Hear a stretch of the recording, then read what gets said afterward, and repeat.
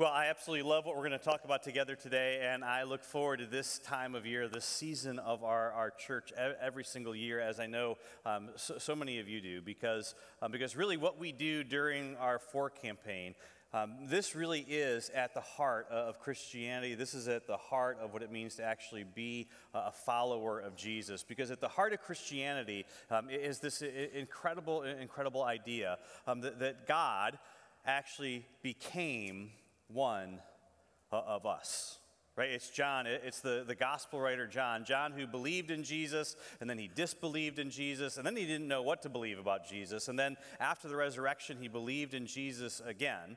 It was John who is talking about Jesus so much that the Emperor Domitian actually exiled him to the island of Patmos, where John, who used to be the youngest apostle, now became the only apostle because he lived out all the other apostles. He outlived all of his friends. He's an old man now. And so John is thinking back on his time with Jesus, and he's trying to put into words what he experienced in these 3.5 years that he was with Jesus. And so John, he writes this incredible statement that you've heard before. John says this: "The Word became flesh, and it made his dwelling. It made his dwelling among us." This is John's way of saying that God actually became one of us and that he lived among us. Now, this is decades, right? This is decades and decades and decades after all the events of Jesus' life took place. And even then, John is looking back on this now as an old man. And he's seen so much bloodshed. He's seen so much harm in his world to his people and to his family, to his friends. And yet John is still absolutely convinced that his friend Jesus is more than a friend, that he's more than a rabbi, he's more than a teacher, he was more than a good man. He's absolutely convinced that Jesus was not only sent from God, but in some incredible, unique, and undescribable way is in fact the unique Son of God. But why? Why? Why in the world would God actually leave heaven? Think about this. Why in the world would God want to leave heaven and actually live among us? And see, to answer this question, we have to go back to the very, very beginning. When I was growing up going to church, like many of you, I can remember coming to church with my mom, and I remember going into big church. It wasn't this church, it was a different church, which was a small church, but it was a big church to me. And every time we went into this church, we got this like 8-page bulletin, right, which had like in incredible detail everything that was going to be done during the course of the service, including all of the music. All of it was written out, like the staff, the notes, the clef, the time signature, the whole thing, right, line by line by line, the whole everything. It was, and at the top of this large packet of paper that I was given every week, this bulletin, it was always printed at the top, order of what? Anybody remember? Order of worship, right? Worship, order of worship. What does worship mean? Worship is actually kind of an easy thing for us to get our hearts and our minds around, because the truth is we do it all the time, right? Worship, it simply means to recognize something's worth, right? Worship is worthship, right? Worthship.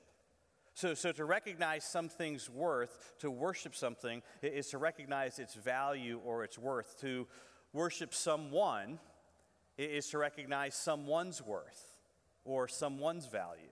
And see, the interesting thing about human beings is that we have been worshipers from the very beginning, right? Since the very beginning of time, whenever people would come together, whether it was big groups or small groups or family groups, they just instinctively would look up and they realized that there had to be something up there that was controlling and impacting and influencing what was happening down here. And so consequently, as you know, in ancient times, people actually worshipped multiple gods. They worshiped multiple gods, and they looked to these gods. They valued these gods because these gods controlled every aspect of their life. They knew that without these gods, they wouldn't survive. So they looked to the gods to send rain. They looked to the gods to give them victory in battle. They looked to the gods to keep the locust away.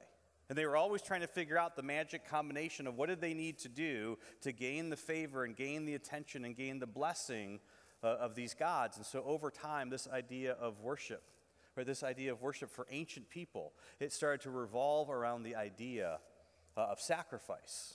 And the thinking was for them to actually gain the favor and gain the attention of the gods, that they needed to bring something to the gods that was valuable. And so the gods would see that and they would say, oh, wow, look at what that person did. I think I'm going to make it rain for them. I think I'm going to make them have victory in battle. No, I'm going to keep the locust away from that group of people. And the more valuable the sacrifice, as they thought, the more of a chance they had to actually gain the attention of the gods. And so consequently, in many of these cultures, many pagan cultures, they actually began to sacrifice other people. Right? They would sacrifice their enemies. They would sacrifice even members of their own tribe. Sometimes they would sacrifice members of their family. Sometimes they would sacrifice children.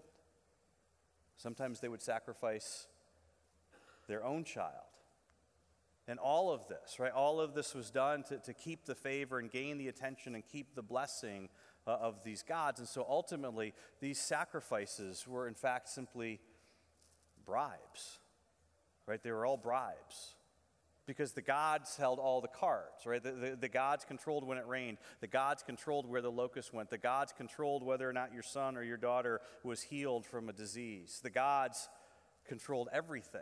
And so they held all the cards. And so there was this constant guessing game, right? There's this constant guessing game of trying to figure out what's the magic combination of things that we need to do in order to gain the favor and gain the attention and gain the blessing of the gods. And yet this was very tricky business because figuring out exactly what it is that the gods required, that was virtually impossible. But see, fortunately for ancient people, there were people like me. People who knew the secrets of getting the gods to do what you wanted them to do. The secrets of getting the gods to bless you and to bless your family and to give you what it is that you were hoping that the gods would provide for you. There were priests and there were witches. There were witch doctors and there were religious leaders. And they convinced the people and they convinced the leaders. And sometimes they even convinced the emperors themselves that if you'll listen to me and if you'll do what I tell you to do, then the gods will bless you and the gods will favor you. And the gods will watch over you and they will watch over your family. And the interesting thing about this system is that there's always this interesting parallel, this unique parallel between what it is that the gods wanted and what it is that the religious leaders wanted, what the holy people wanted, what the witch doctors and the priests wanted. And whatever it is that they wanted seemed to somehow make these gods happy. And see, it's kind of interesting because that continues into our world today, doesn't it? In fact, for some of you, the reason you stopped going to church is because you kind of felt like the same thing as what was happening in your church. You began to get the feeling that somehow that the person who was standing in my position, that they were somehow misreading or misinterpreting or misapplying the scripture and misleading the people in order to get the people to do what the person up front wanted them to do by convincing them that what they were doing is what God wanted them to do. Right? Ever feel that way before? See, the truth is that's actually been going on since the very beginning of time. Now, the interesting thing about ancient Jewish worship was similar to pagan worship, but it was different in many ways. It was similar because it also contained animal sacrifice, but it was different because those animal sacrifices, weren't actually bribes. Because the Jewish people had something that the surrounding nations, the pagan nations, that they didn't have. And this is incredibly important in understanding where we're going today. Because the Jewish people actually had a written contract. They had a covenant with God. They had a written covenant with God. In fact, you can actually read this covenant for yourself. It's found in the book of Exodus. And in this covenant, God told the Jewish people that you are my people, right? You are my people, not because you did anything to make you my people. You are my people simply because I chose you to be my people. So you're in with me. So you don't have to try to bribe me. But I am going to give you a written law so that you know how to treat each other and so that you know how to treat the other people in your world. And so God said to the nation of Israel, listen, you will be my people when you please me, and you will be my people when you displease me. And see, the interesting thing about the covenant that God had with Israel is that it explained how the Israelites were supposed to behave when they lived in the land that God would give them, because God gave them the law before he gave them the land. And so God said, if you behave, then you get to stay in the land. If you misbehave, I'm going to put you out of the land. If you have kids at home that are little, this is basically how time out works, right? You're my son and I will always love you, but right now you need to go and put yourself away from the family for a little while until you can learn how to interact with the rest of the family, and then you can come back and you will join the family. That's basically what God was saying, right? You will always be my people. I will never stop loving you. So you don't need to bribe me, but I will put you in timeout. And see, the fascinating thing about the law that God actually established with Israel, it was completely remarkable. And in fact, you've heard me say this before, it was way, way ahead of its time. Anyone who's critical of the ancient covenant between God and Israel, known as the Sinai covenant, simply does not understand what was happening in the world at this point in history. Because the Sinai covenant, it actually taught Jewish people how to treat not only other Jewish people, but the foreigners that lived around them, as well as their own servants and slaves. It forbid human sacrifice. It was absolutely explicit in declaring to the Jewish people that you cannot, under any circumstance, ever sacrifice your children or any child. And this was completely unique in regards to the nation that was around them. And it's completely set the Jewish people apart in terms of how it is that they would worship this God, Yahweh. And this is so incredibly important, because understanding this, listen, the ancient God of Israel, the Jewish God Yahweh, he was far more concerned with obedience than he was sacrifice. See, the pagan gods, the gods of the surrounding nations, they could care less how you treated your husband or your wife or your child or your brother or your neighbor or the stranger down the street or the slave in your house. They didn't care about anything as long as you brought them a sacrifice. That's all that they were concerned with.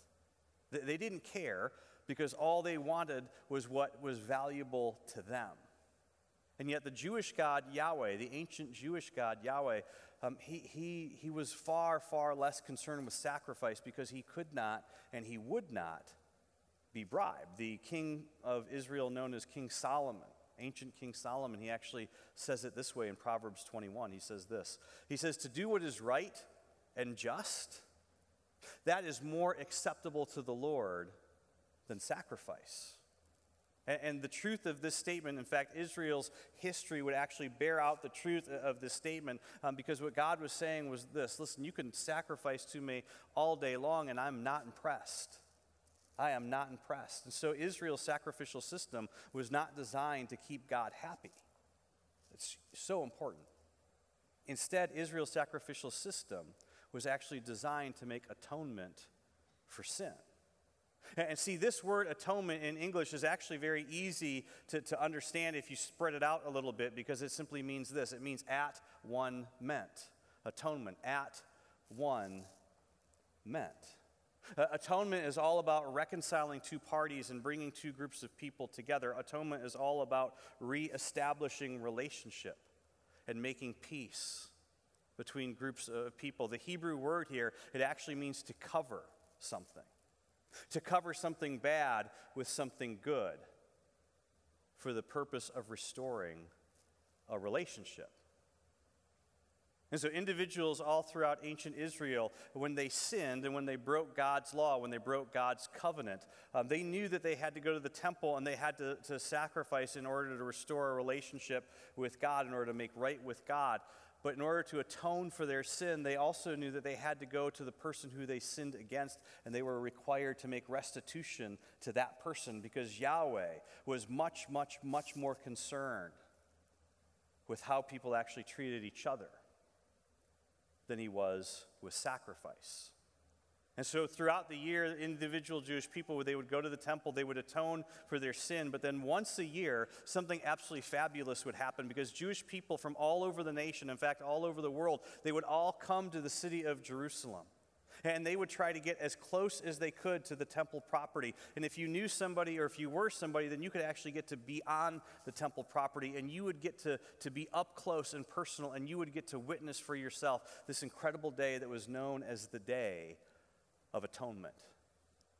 And while as throughout the year, Jewish people would atone for their sins individually, on this one day of the year, all the Jewish people would come together as a nation, and on this day, they would ask God to forgive them of their sin as a nation, corporately, as his people. And as part of this celebration, the high priest, he would place both of his hands onto the head of a goat as a way of symbolically saying that I am now placing all of my sin, all the sin of the nation of Israel, all the sin of our people, I am now placing on the head of this goat. And at the end of the ceremony, someone would take that goat and lead them down off the mount of the temple, across the temple property, down the southern steps into the Kidron Valley, into the streets of Jerusalem, throughout the streets of Jerusalem, until they got to the city gate where the goat would be put out into the wilderness and abandoned, as a way of saying that the sins of our nation and our people have been removed from us. The Israel, that we are now a sinless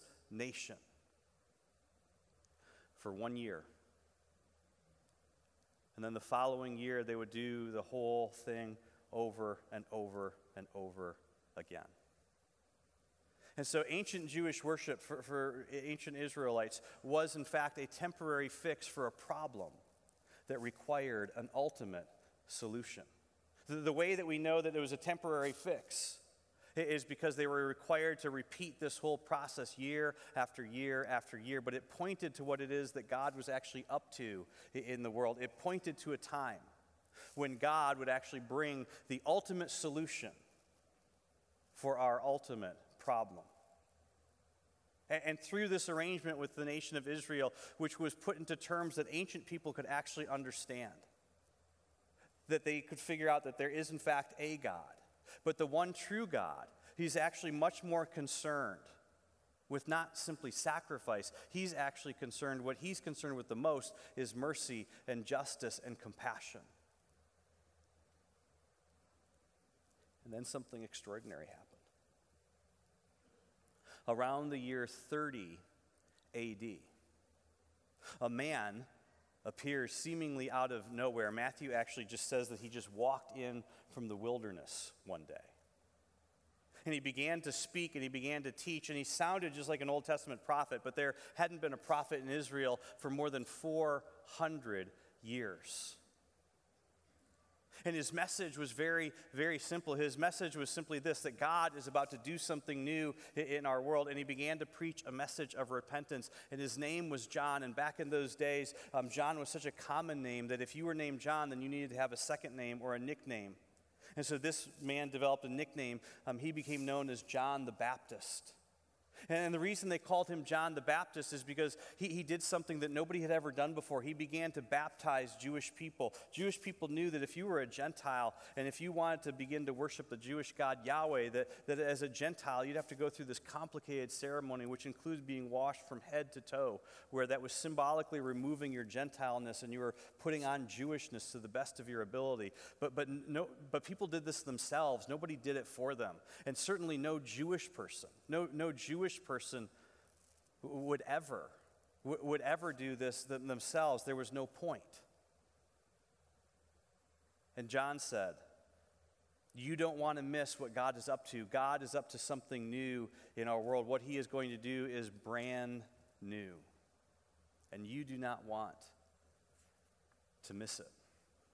Tens of thousands of people from all over Jerusalem and Judea and Galilee, they began to come and flood the banks of the Jordan River, and they would watch and they would listen to John as he continued to preach this message of repentance and to remind the people that God was doing something new in our world. And this was a big deal. In fact, it was such a big deal that the leaders of the temple sent representatives down to ask John, are you claiming to be the Messiah? And John just laughed at him and he said, me, the Messiah? Are you kidding? I'm not even worthy to unlace the shoes of the person who's about to step onto the pages of history. And then one day, when God finally had things just the way that he wanted, when everybody was leaning in and everybody was paying attention, as John is on the banks of the Jordan River just surrounded by thousands and thousands of people. One day, one afternoon, in one of the most dramatic events in all of human history, John looks over the horizon, he looks at the hill, and he says, look, He simply says, look. And John's the man, right? John, as everyone's paying attention to him, and John is saying, no, listen, you don't understand. My time is over, so look. Look, the Lamb of God. And the people are confused because they're looking at John, and John's pointing to over there, and they look over there and they see a man, not a lamb. But John says, no, it's the Lamb. Look, it's the Lamb of God. It is the Lamb that God has provided. Look, it's the Lamb that has come from God to take upon himself. To take upon himself and carry away not simply the sin of our nation, but to carry away once, but for all.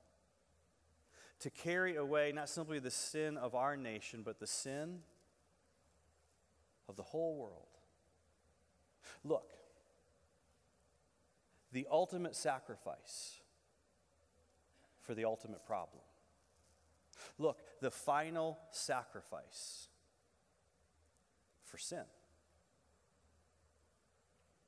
I mean, can you even imagine that moment? Years later, the author of the book of Hebrews, he puts into words and he explains that if it had not been for the ancient covenant with Israel, the Sinai covenant, then the world would have had no idea of the significance of what it is that Jesus actually came into this world to do. And so in chapter 10 of the book of Hebrews, the author of Hebrews says this in verse 1. He says, the law, right? The law, the entire Jewish sacrificial system, the whole thing, right? All of it. The law that God gave through Moses, the whole thing, it's just a shadow. It's a pointer. It's an illustration, right? It's simply a depiction, right, of the good things that were coming and that are now, in fact, here with us. They are not the realities themselves. For this reason, the Jewish sacrificial system, by the same sacrifices repeated endlessly year after year, could never make perfect those who draw near in worship. Right? In other words, you could get the entire sacrificial system right, but it would never be enough. It will get you close, he's saying. But it could never be enough. Otherwise, the sacrifices, they would have ended. But those sacrifices are an annual reminder of sin. The reason that we have to keep doing this over and over and over again is because of this issue of sin that we just can't seem to stop, that we just can't seem to get a hold of. No matter how hard we try, we just have to keep doing it over and over and over because it's impossible, he says, you know this, for the blood of bulls and goats to actually take away sin. Cover temporarily? Yes. But pick up and carry away once and for all? No. No. And see, this is why the world changed. Right? This is why the world changed when Jesus of Nazareth, as an adult man, stepped onto the banks of the Jordan River that day. Look, the Lamb of God, who has come to take upon himself and carry away, once for all, the sin of the whole world. Jesus came to fulfill and replace the entire sacrificial system, not because there was anything wrong with it, but because it had fulfilled its purpose. It was a sign. It was a sign pointing to the ultimate solution for our ultimate problem. Separation from a holy God who desires to have a relationship with every single one of us individually, but there has to be something that is done about our sin personally. And so from this day forward, sin would no longer be covered up. It would no longer be temporarily atoned for. Sin would be forgiven once and for all. And then in an incredible and unprecedented reversal, because nobody saw this part coming, God would actually make the sacrifice on behalf of the human race. Think about this, for thousands and thousands of years, humans had been sacrificing in order to get the attention and the blessing of the gods. For hundreds and hundreds of years, Jewish people had been sacrificing to atone for their sin and to atone for their personal sin and their national sin. But in this unprecedented reversal, God would now sacrifice himself on behalf of humanity. And instead of demanding something from us, through Jesus, he would offer something to us. He would offer peace. And he would offer reconciliation. And he would offer, imagine this, that from that moment forward, this God would be known simply as your personal Heavenly Father. In the course of one afternoon, when Jesus died on the cross, worship changed forever. It would no longer involve a sacrifice that was meant to appease the gods or even appease a god. It would no longer be a sacrifice to atone for sin. Under Christian worship, everything changed because Christian worship would now be a time to remember. To remember the sacrifice that has been made on our behalf. We do not gather to call the gods down. We gather because God already came down. And Christian worship would be a time of celebration. It would be a time that would be extremely emotional. It's why we sing. It's why people write new and fresh lyrics that say in new and modern ways what the church has been singing and celebrating since the very beginning of the church. It should be emotional because we're celebrating the fact that Jesus actually rose from the dead, which means that everything Jesus said is true. It means everything that Jesus taught about God is true. Everything Jesus said about love is true. It means that you do not believe in vain. It means you do not live in vain. That everything Jesus said about eternity is true. And see, this may be the part that is absolutely brand new for you, depending on what you've experienced growing up or what you've been told about worship. Christian worship does not end when the worship service ends. Jesus' sacrifice is to inform every aspect and every element of our lives because we live, right? We live. We live with the celebration and the remembrance and the activity that's actually associated with the life of Jesus. It's why the Apostle Paul says this: I urge you, brothers and sisters, in view of God's mercy, right? In light of what God has already done for you, you don't need to do anything. You don't have to sacrifice anything. No more sacrifices are necessary. Simply offer your bodies, your living, your relationships, your money, your time. Offer everything about your life as a living sacrifice, holy and pleasing to God. This is true and proper worship. This is how Christians worship. They gather to remember. They gather to celebrate. And then they go and they do for others what their Heavenly Father first did for them through Jesus. And they celebrate the extravagant generosity and love of our Heavenly Father. And that is what 4 is all about. Now, this is the 5th year of our 4 campaign. Many of you have participated with us in the past. Over the previous 4 years of our campaign, you have actually contributed almost think about this, $150,000 that has been given away. All of it has been given away simply to bless nonprofits and ministries and organizations in our community that are doing amazing work, loving the people that God has put them in this community to love. Now, the way this works for those of you who are new is this. As a church, we know that no matter how big we get, we will never be able to meet all the needs in the community. And so instead of going out and trying to start a bunch of things ourselves, we decided to simply find the people and the organizations that are hitting it out of the park, who are loving the people God has called them and put them here to love. And instead of competing with them, we just give them the fuel that they need to go further, faster.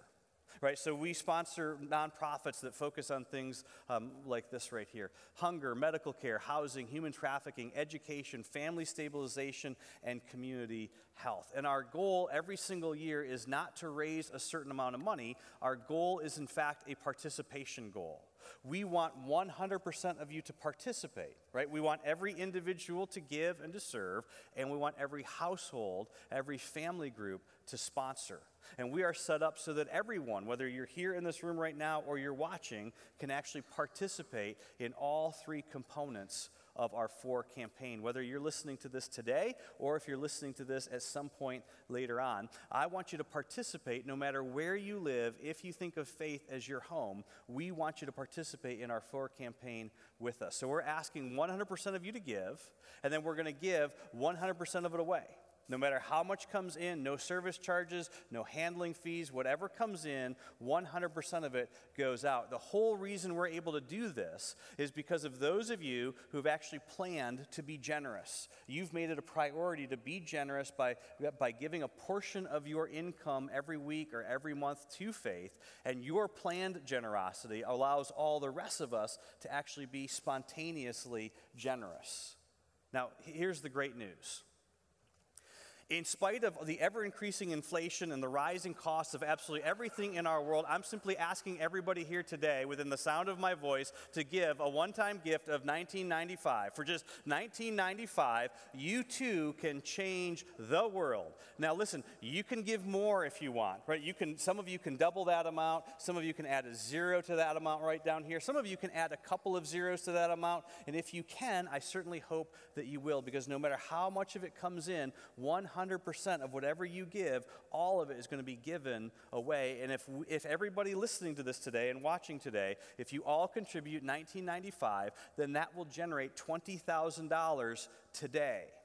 Now, last year, I challenged you with the same challenge, and last year, you gave $44,000. And I don't know if you realize this or not, but that's more.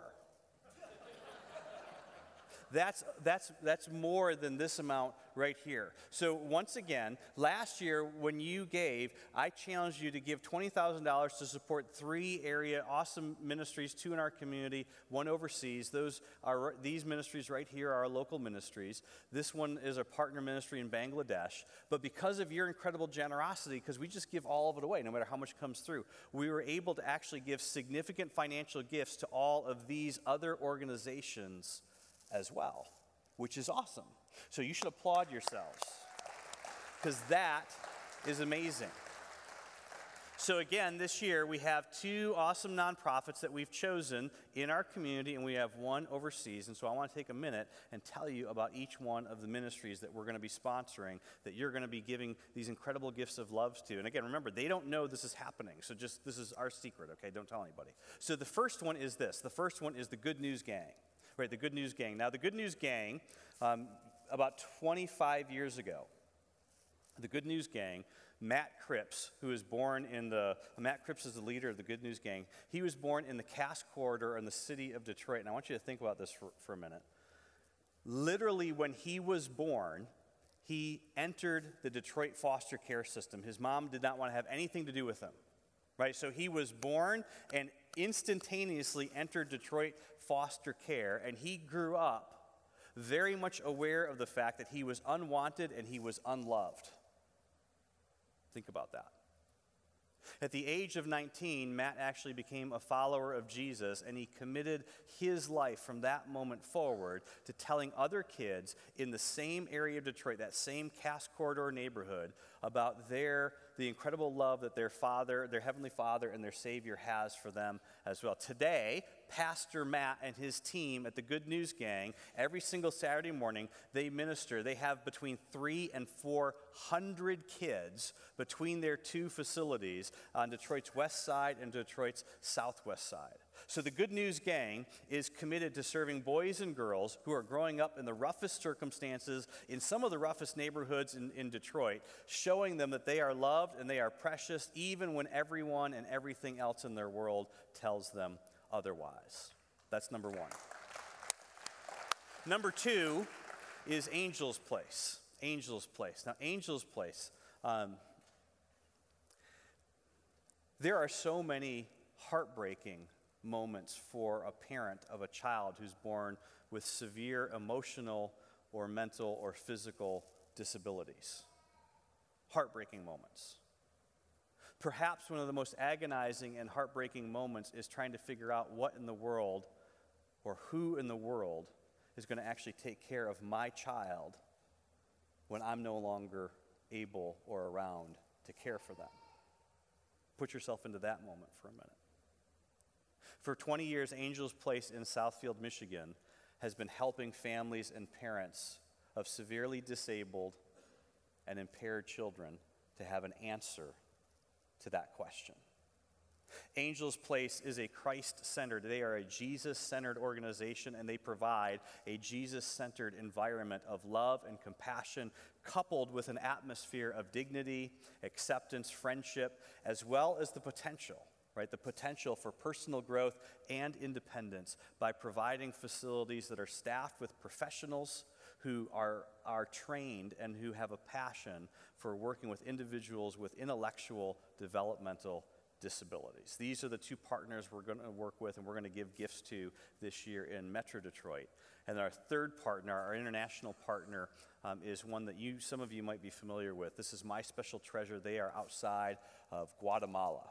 Chitmanlango, Guatemala. Actually, the place that they got born and they came into existence is a massive garbage dump. Some of you who have traveled before in third world nations, you've seen these places. They're huge, immense garbage dumps. And this particular garbage dump is in a ravine, and so the walls are very, very steep. And every once in a while, as the garbage is coming in, the new garbage will cause an avalanche of garbage to come rushing down the ravine, literally killing and crushing everyone in the path below. The Mayans in the community actually teach their children that this is one of their gods taking a sacrifice. And that is where My Special Treasure was born. Vanessa and Luis are the couple who lead this incredible ministry. Vanessa is the daughter of a local pastor, and she and her husband, Luis, just knew that something had to be done about these children who spent their lives living in this dump and who are often trafficked in the sex trade and then physically abused by other people. And so she opened a home for these kids to live in. Many of them would grow up, and over the years they came to embrace Jesus as their Savior, but Vanessa realized for them to truly see their own worth and value in the eyes of their Heavenly Father that they actually needed to be involved in sharing the gospel with other people. And so she got permission to use a stable that is a part of this garbage dump as a school to teach these children as well as their parents, specifically their mothers, how to read, how to write, and to teach them about the love of Jesus. God blessed this ministry greatly over the years. Soon the stables were not big enough to hold all the women and children that were coming, looking to meet with Vanessa and looking to learn about Jesus. And so she began to look for a new place for them to meet. At the very same time, not so far from the garbage dump, a brand spanking new brothel was being built. And the people in the community began to pray and ask that God would prevent that brothel from being built, that he would stop the construction, but he never did. And so Vanessa and Luis chose to meet with the owner of this brothel, and they proposed that they rent the brothel from the owner of the brothel, which they did, and now that brothel serves as the school, and the very rooms which were built to abuse and to take advantage of children and women now serve as classrooms where women and children learn about and they hear about Jesus every single day. 250 kids a day are a part of learning about Jesus at My Special Treasure, but the school is now filled. Many of you have been partnering with them for the last 3 years. Their school is absolutely filled. They have bought a second piece of property and they are building a second school because they want to bring more children into this school, because this is literally, being connected to this is the difference between life and death in this community. And so we're going to see if we can't just help them along and give them a little bit of a push. Now, here's the thing that makes all of this so great. None of these organizations have any idea that this is happening, and none of them, please understand, none of them have asked us for any money. Right? They have not asked for anything from us in any way. And again, let me be very clear. We give everything away. Right? So whatever it is that you choose to give through our For campaign, no service charges, no shipping charges, your $19.95 will be game-changing for our ministry partners, and it will be life-changing for the people that they serve. Now, all of that, sponsoring and helping those three organizations and possibly more if you're ridiculous like you were ridiculous last year, right? That's only the first part. Right, the second part, the sponsorship part, actually happens when you adopt a child this year for Christmas through Gifts for All God's Children. Now, this is incredibly important, and I do not want you to miss this. Understand that whenever you sponsor a child, the gifts that you buy, the gifts that these families receive, they receive those gifts through the ministry of a church. In fact, the gifts you're going to buy this year, they're going to receive through one of these churches right here up on the screen. And so by sponsoring a child for Christmas this year through Gifts for All God's Children, not only are you helping these kids to have a great Christmas, you're raising the reputation of these churches in the communities that they are trying to minister in amongst the very people that they are trying to minister to. This is absolutely huge. Please, please, please do not miss the significance of that. That's the second component. That's the sponsor component. The third component is the serve component, what we call Sunday Serve Day, which is happening this year on November 20th. So on November 20th, I'm going to try to stay quiet, a little bit at least, and I'm going to ask all of you to come to church for just a wee bit longer, because I want you to come and worship once and come and serve once. And we will have all throughout our facility a bunch of stations set up where you can actually make care items that are going to be distributed by all these ministries. We'll put this up on the screen. All these ministries throughout the course of this winter, including special gifts of appreciation and encouragement to those people in our community who are active military, as well as those who are first responders here in our local community. And so first, everyone, right, everybody today, whether you're watching with us online or you're here in the room with us, if you're in the room, when you leave, a member of our host team will be holding a basket that says "for." You can give that person a $20 bill. I will not be giving you your nickel back. You can just consider that a gift to yourself, right, and because you won't get nickel back. So, and then also, just to make sure you're listening, also you can give online, you can give through our Church Center app, you can give through the website. Those of you who are watching online right now, you can give through the website or the Church Center app as well. And again, I hope that you will plan to participate in our campaign in all three of these aspects. Those of you who cannot come to Sunday Serve Day because you just live too far to make the commute to Troy, Michigan, you'll notice on our website we've also posted an Amazon wish list where you can help to supply some of those ministry care items if you choose, and that way you can participate in our Serve Day as well. And remember, this is how we do corporately what every single one of us have been called to do individually all throughout our years. Because, listen, as followers of Jesus, worship for us is not simply about sermons and songs. Worship for us is about how we remember, it's about how we celebrate, and then it's about how we go out and we do, right? We live the life that Jesus, the kind of life that Jesus has lived, because Jesus lived his life for us. And so we go and we do for others what Jesus has done for us. And this is the part that I love, and you might think that this is silly, but I think this is great. When you participate in this, you actually get credit in heaven. Right? Now remember, Jesus said that, not me, but the church, right? The church gets credit in the community. And you've heard me say this before. This is a big deal because in America, everybody thinks something when they hear the word church. And it's not always good.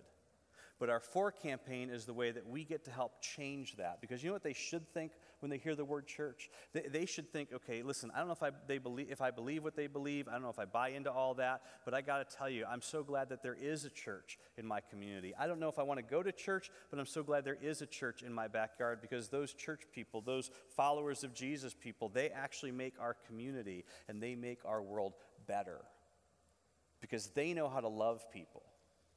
They know how to love people the way that Jesus loves people. Heavenly Father, thank you so much for what it is that you have sent your Son into this world and into our worlds to do. And Father, as we prepare our hearts to receive and to celebrate communion, as we remember and as we celebrate Jesus' life and his life that's given to us and for us, Father, I pray that this would also be a moment where we remind ourselves that we are to actively participate in what it is that, Holy Spirit, you are doing in our world through us as we love other people, Jesus, the way that you first loved us.